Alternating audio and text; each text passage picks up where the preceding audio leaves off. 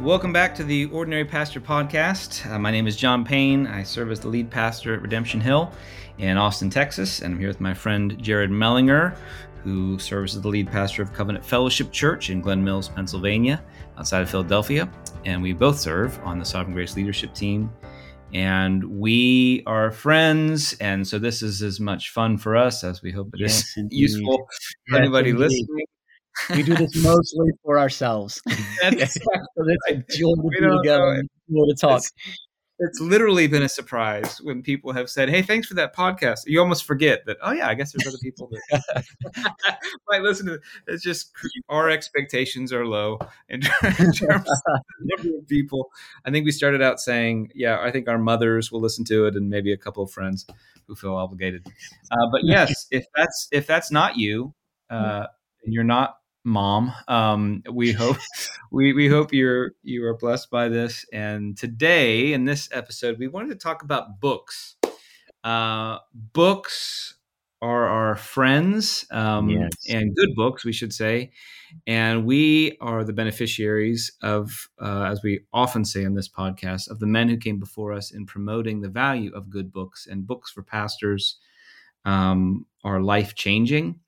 As CJ, our friend, has said many times, an old book is like having an old friend just take you by the hand and guide you along the way of truth, and letting his voice give you counsel and wisdom that's in keeping with God's word. So we wanted to devote an episode just talking about books, and I think in particular on what, at least in modern terminology, would be defined as older books. I think we both have a passion that, though there certainly are good current books being published, very grateful for modern authors that are faithful to Scripture. However, there is a unique value in older books that have stood the test of time.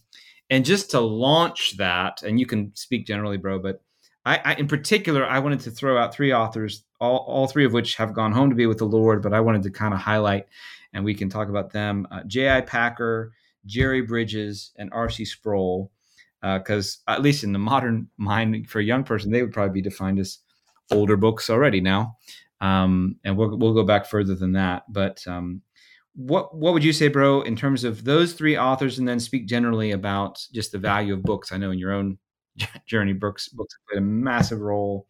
But then those three men, and why would we feature them specifically? Yes.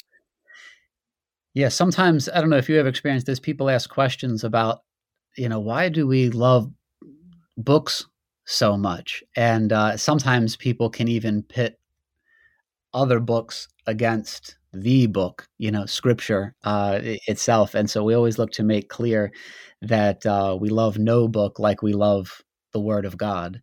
And that the books that we do love are books that we love precisely because they are leading us to a deeper knowledge and understanding and application of the Word of God.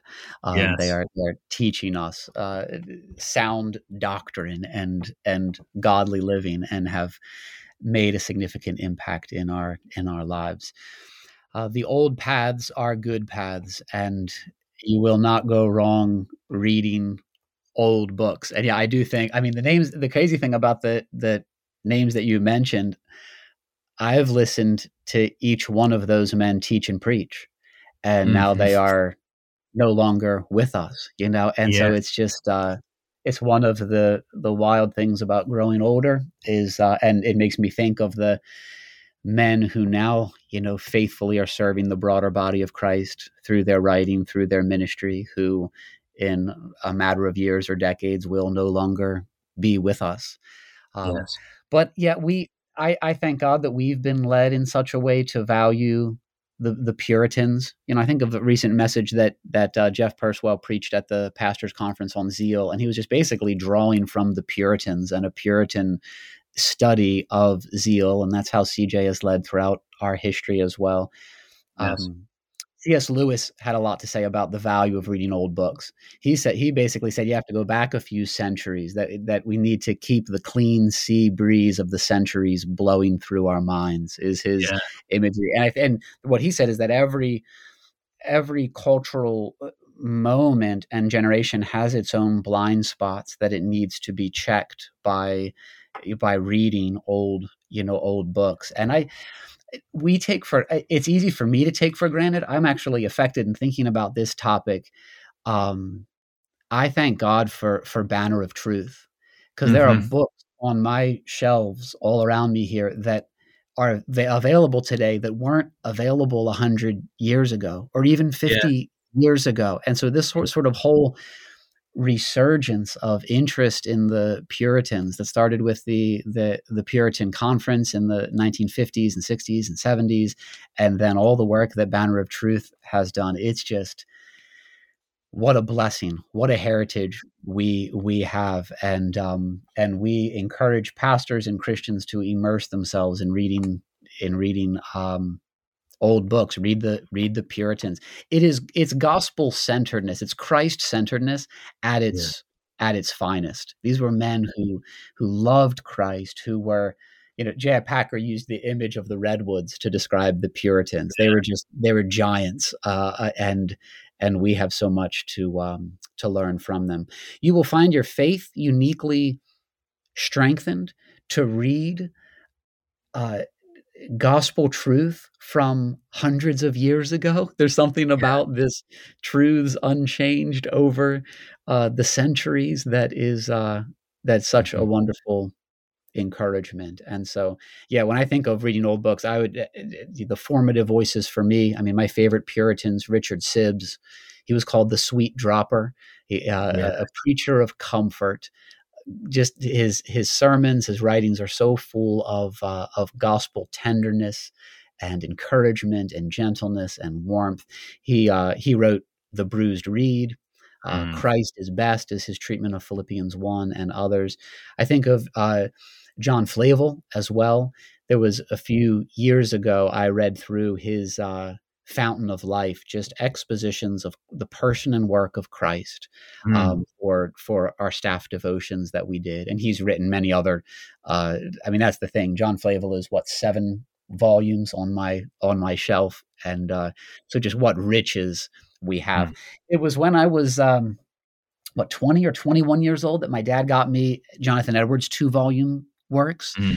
and those had such a deep impression on me. Several of the things in there I read along with my dad, but the individual sermons in there, the preciousness of time and the importance of redeeming it, the Mm. Christian Pilgrim, all of these things have just had such a deep and lasting impact in my life. And then John Owen, Glory of Christ, Sin and Temptation, Stephen Charnock, Existence and Attributes of Christ. All of these are just in the kindness of God books that I've grown up with, Mhm. and have benefited from. So that's what comes to mind in the Puritan category. And then I can shift to talking about recent authors. Would you have anything that you'd add just when you think about the old, you know, the old Puritans? Yeah, let me just a couple of notes, and I won't be able to, I don't have the range that you do, man. But I there was some that I wanted to highlight. One was, you referenced the Bruised Reed. I mean, in terms of non-Bible books, obviously, I think Carson's Cross and Christian Ministry has impacted me most, and I think the Christian Ministry by Bridges has impacted me next most in terms of framing my understanding of ministry. But it might be that the third most influential is the Bruised Mhm. Reed. Mm, Um, yes. just his treatment, and obviously it's personally impacting. You think about Christ's treatment of us as sinners in our brokenness and in our smokiness. He just, page after page of describing the mercy and tenderness of Christ towards us. But the effect it had on me was making me want to relate to people that way. Mm, I'm quite sure that all of my ministry is affected by a desire to reflect that same disposition towards others, that views them. It had a similar effect on me as we've talked about before, CJ's message, Grace and the Adventure of Leadership on First Corinthians. But just that ability to view people in spite of their weakness, in spite of their limitations, perhaps even in spite of things that are offensive, like that smoking flax, mm, that there's a faith for what they could one day be by the grace of God, and a willingness to have hope for them rather than to discard them. because of Yes. their current condition. So, I just to pick one example, I mean, that book had a profound effect on me and affects me to this day in terms of how it influences how I think about just people and their needs, weaknesses, and so forth. So, yeah, I mean, I mean, if you read Charles Bridges, The Christian Ministry, if you're a pastor, and if you haven't, you should stop reading whatever you're reading and read that book. But so many wise warnings about pride that can exist in ministry, about the danger of neglecting personal devotional time with the Lord, about the need of faith in ministry for it to function, the importance of preaching. I mean, it's just page after page. And that's the thing about the Puritans is you read them and a paragraph is a feast. I mean, I've read, I don't know how many times I've read over the same paragraph in Thomas Wilcock's Honey Out of the Rock, Mm, or quotes sections of Glory of Christ by Owen. And yes. you just think, okay, this realigns me. This resets me. And partially, I was rereading recently parts of Holiness by J.C. Ryle, and I know you love Ryle, so I'll let you get the Ryle time mostly. But the thing that it's always strikes me about reading Puritans is, and this is Lewis's point, even the best and boldest modern authors are somewhat affected by the taboos of the age. They, even when they're seeking to be bold, they're bold in a way that perhaps unintentionally, we all do this, tiptoes a bit around sacred areas, um, and seeks to caveat those things that are more currently offensive. You read old Mm. Puritans, they have no modern sensitivities that they're tiptoeing around. They're just laying you bare with what the text most plainly says.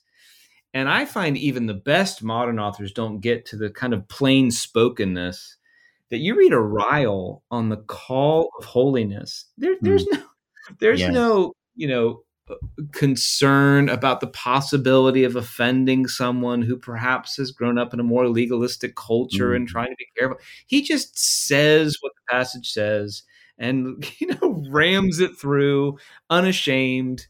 undeterred, uncaveated, and it, Yes. it is delightful. Or the same thing about like Wilcox and insisting on trusting in Christ alone for justification. He takes no prisoners in trusting your own efforts. Yes. He is a warrior. He comes at you with all blades and no bandages. You will do nothing but trust Christ, or you are in Yeah. danger. And I love to hear their voice because it Yeah. just affects you, and the essence, the sense that these men knew God. I think that's the thing. It just breathes through their pages. That whether it's Ryle or Machine, and reading some of his, like you've referenced his biography. Owen is the same way. You get that from Newton, Wilcox, some of these guys, Sibbs. These are men who are just letting you in on their private counsels with the Lord, and their encountering of Him. And Yes. you just want to get a chance to peer into that Yes. encounter through these pages, and like, Lord, help me to enjoy some of that. So yeah, I would just a hearty amen to the Yes. older of old books. Yes. Especially those men that fit into that Puritan label. So grateful for them and the difference they've made. So many of the most popular contemporary Christian books are aiming at feel feeling good. And Hmm. what's striking about the Puritans is that they recognized that the way to joy is through conviction of sin, and that Yes. those who are forgiven much are those who love much and experience much rejoicing. And so it is, the Puritans will take you out. I mean, Yeah. it will convict you of sin. I was recently back in Jeremiah Burroughs' The Rare Jewel of Christian Contentment, and it was just taking me out, my sorry grumbling and complaining. And yeah, so have the Puritans and others among our pastors. I mean, Yeah, you've moved through the 1700s and 1800s as well with some of the great, Bridges and Ryle and Spurgeon and others, and how kind it is of the Lord to raise up, um, these gifted teachers in every generation and in every century, it seems. And yeah, among those recent ones are the names that you mentioned, J.I. Packer and R.C. Sproul and Jerry Bridges, in particular. The first Christian book my dad ever got me was Knowing God, was J.I. Mm, Packer's Knowing God, and and I read it and I have reread it, and it is a book that I continue to return to. He gives his 3-word summary of the gospel: adoption through propitiation. His chapter on adoption is magnificent. And unmatched. Yep. no, yeah, Totally if agree. you, I would have to think that Knowing God is on a short list of books that have deeply shaped sovereign grace churches. John Stott's The Cross of Christ, Mm-hmm. Packer's Knowing God, Ryle's Holiness, Martin Lloyd Jones' Spiritual Depression, Mm-hmm. uh, you know, Yep. R.C. Sproul's The Holiness of God. These and others are just these classics that, Lord willing, will continue to shape us Yes. into the future. And Packer Well, was a great scholar of the Puritans, and yes. he uh, did a lot of work to introduce readers to the Puritans, and he wrote that book.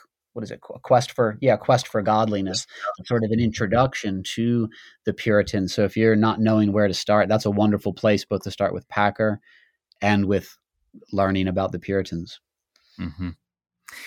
Yeah, I mean, I think if there's a piece of counsel that probably is apparent, but so that it isn't missed, I think that we would make to all pastors, even, I mean, even men our age, because we our age can be prone, and certainly those younger than us, to neglect the rereading of some of these books, because of the fact they were read once. Many of these books, it would be better to reread them than to find a new book on the topic, Right. because frankly, a rereading is going to give fresh insights the older you get, and I'm just not convinced there are better modern things. And again, I'm grateful for modern authors, and particularly would want to celebrate, Piper and DeYoung would be two guys I think I'm uniquely Yeah. appreciate, in the modern day. But those men would say, go read, go back and reread, before you pick up that latest book on the gospel. Go back and reread what Owen says. So yes, I think the recommendation is, if you haven't read some of these books that we've referenced a number of titles, go back and pick one of them and read them. If you're a young pastor, please do not neglect these older books. Please Yes. don't. Please, I mean, you have the privilege, especially if you're in the States. These are in English. you know, these books are in English and easily accessible and basically cheap. They can almost have, most of them are free. A lot of them on Kindle. The absurdity of that you can, for $1.99, you can get this priceless Puritan treasure on your phone. My goodness, if you you gotta, go get it and read some of these things, let alone buying the hardback copy. So, to young authors or pastors, please read these men. And let's since we started with this, let's take a couple minutes. Let's just honor. So obviously you referenced Knowing God. I think I wanted to reference R.C. Sproul, also, just because there was in his writing, and I think Jerry Bridges would warrant the same, affirmation, a skill to make quickly tangible and relatable the deep things of the gospel and of grace and of the glory of God in a way that certainly can affect anyone, but are Yes. also resources that could be handed to every Christian, at any point in their journey, and benefit them. Yes. So, from a pastoral standpoint, obviously you can read about the holiness of God in Calvin or in Edwards, or, but there's an accessibility to Sproul and Bridges that make them ready-made pastoral recommendations. Yes. So I think being familiar with some of their works enables you then to recommend them to someone that perhaps wouldn't be able in your church to dive into some of the deeper, headier things. And that would have been true with me. I mean, Transforming Grace just transformed my life at 13 Mm. years old. Mm. We're reading Transforming Grace, and he has this whole analogy about, permanent bankruptcy. Look, Christian declares permanent bankruptcy, not temporary, permanent bankruptcy, and declares his only hope is Jesus Christ. I remember my little self-righteous Pharisee of a self reading that and just being floored, being just, wait a minute, I'm not sure I've ever gotten that before. And just illustration after illustration in these books trying to communicate, here's what it looks like, in Sproul's case, I think of the holiness of God, um, Yes. to understand what it is that God is holy, holy, holy. How do we communicate that? And he does. Or in Bridges' case, how do we preach the gospel to ourselves every day? So Yes. I love Bridges because he actually covers such a breadth of the Christian life so accessibly. So he Yes. has his more well-known works on the pursuit of holiness and the practice of godliness. He has Transforming Grace and the Disciplines of Grace, that talk about applying the gospel to everyday life. He has a book on community. It was republished under the phrase True Community. It's very good on the community of the church. He has The Joy of Fearing God, which actually just might be my personal favorite short work on the attributes of God. I think it's actually Sproul that comments on The Joy of Fearing God. Mm. If I'm misquoting him, I'm sure he'll forgive me. But he comments, I think, on the back of the book where he says, listening to Jerry Bridges is like listening to an angel enraptured with delight. And you just think, oh my goodness. I mean, that's the joy of fearing God, by this man that just, I remember hearing Jerry Bridges say one time, very meekly as he would, but just talking about his own personal devotional life. He'd say, I typically spend an hour and a half, every day with the Lord. And I don't think I've missed a day in 50 years, And you're listening and you think, oh my word, this guy knew God, man. And here's Oh, here's wow. his experience with the Lord in a book.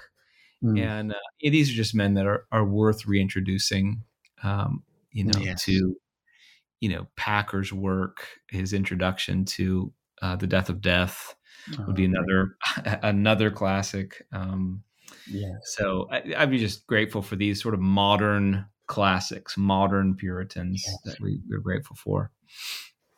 Yes, and amen. R.C. Sproul's Saved from What is a little gem of a book. He tells the story of um, someone asked him, I think he was in college, are you saved? And his response was just, saved from what? And the guy sort of didn't know what to, like Yes. Jesus. And, but the whole book is that we are not only saved by God, we're saved from God Yes. and for God. It's a magnificent treatment. Some of my favorite Bridges books, in addition to the ones that you mentioned, Respectable Sins is Mm-hmm. a fantastic little book. And then the last book that he published is The Blessing of Humility, which is his treatment Yes. of the Beatitudes. That's a wonderful, but yeah, just a thorough treatment of Christ likeness Mm-hmm. and Christian maturity that comes from an exemplary model of the very things that he wrote.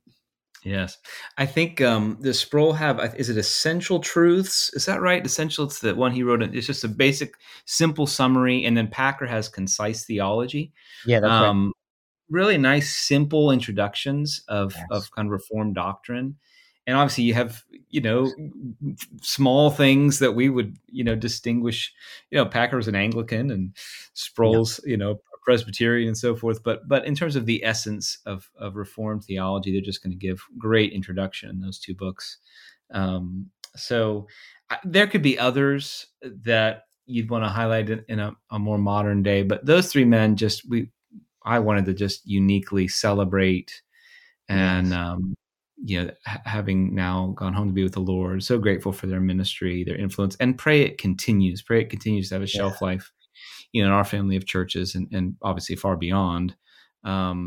as well as, as we've been saying, highlighting the older voices that have so Yes. much to say to us, and hope they keep blowing through our churches, that our church would seem like our churches would seem very ocean breezy, Yes. as Lewis would say, that those voices would continue to blow through them. So, well, anything Yes. else to add, bro? Or I think we've made our point. I would No, say. pick up and read. Build your own library. Study God's word and books that will help you to treasure Christ, to grow in godliness, and don't underestimate the powerful way in which God uses good books to make us more like Christ and to change our lives for his glory. Yes, amen. See you soon, bro.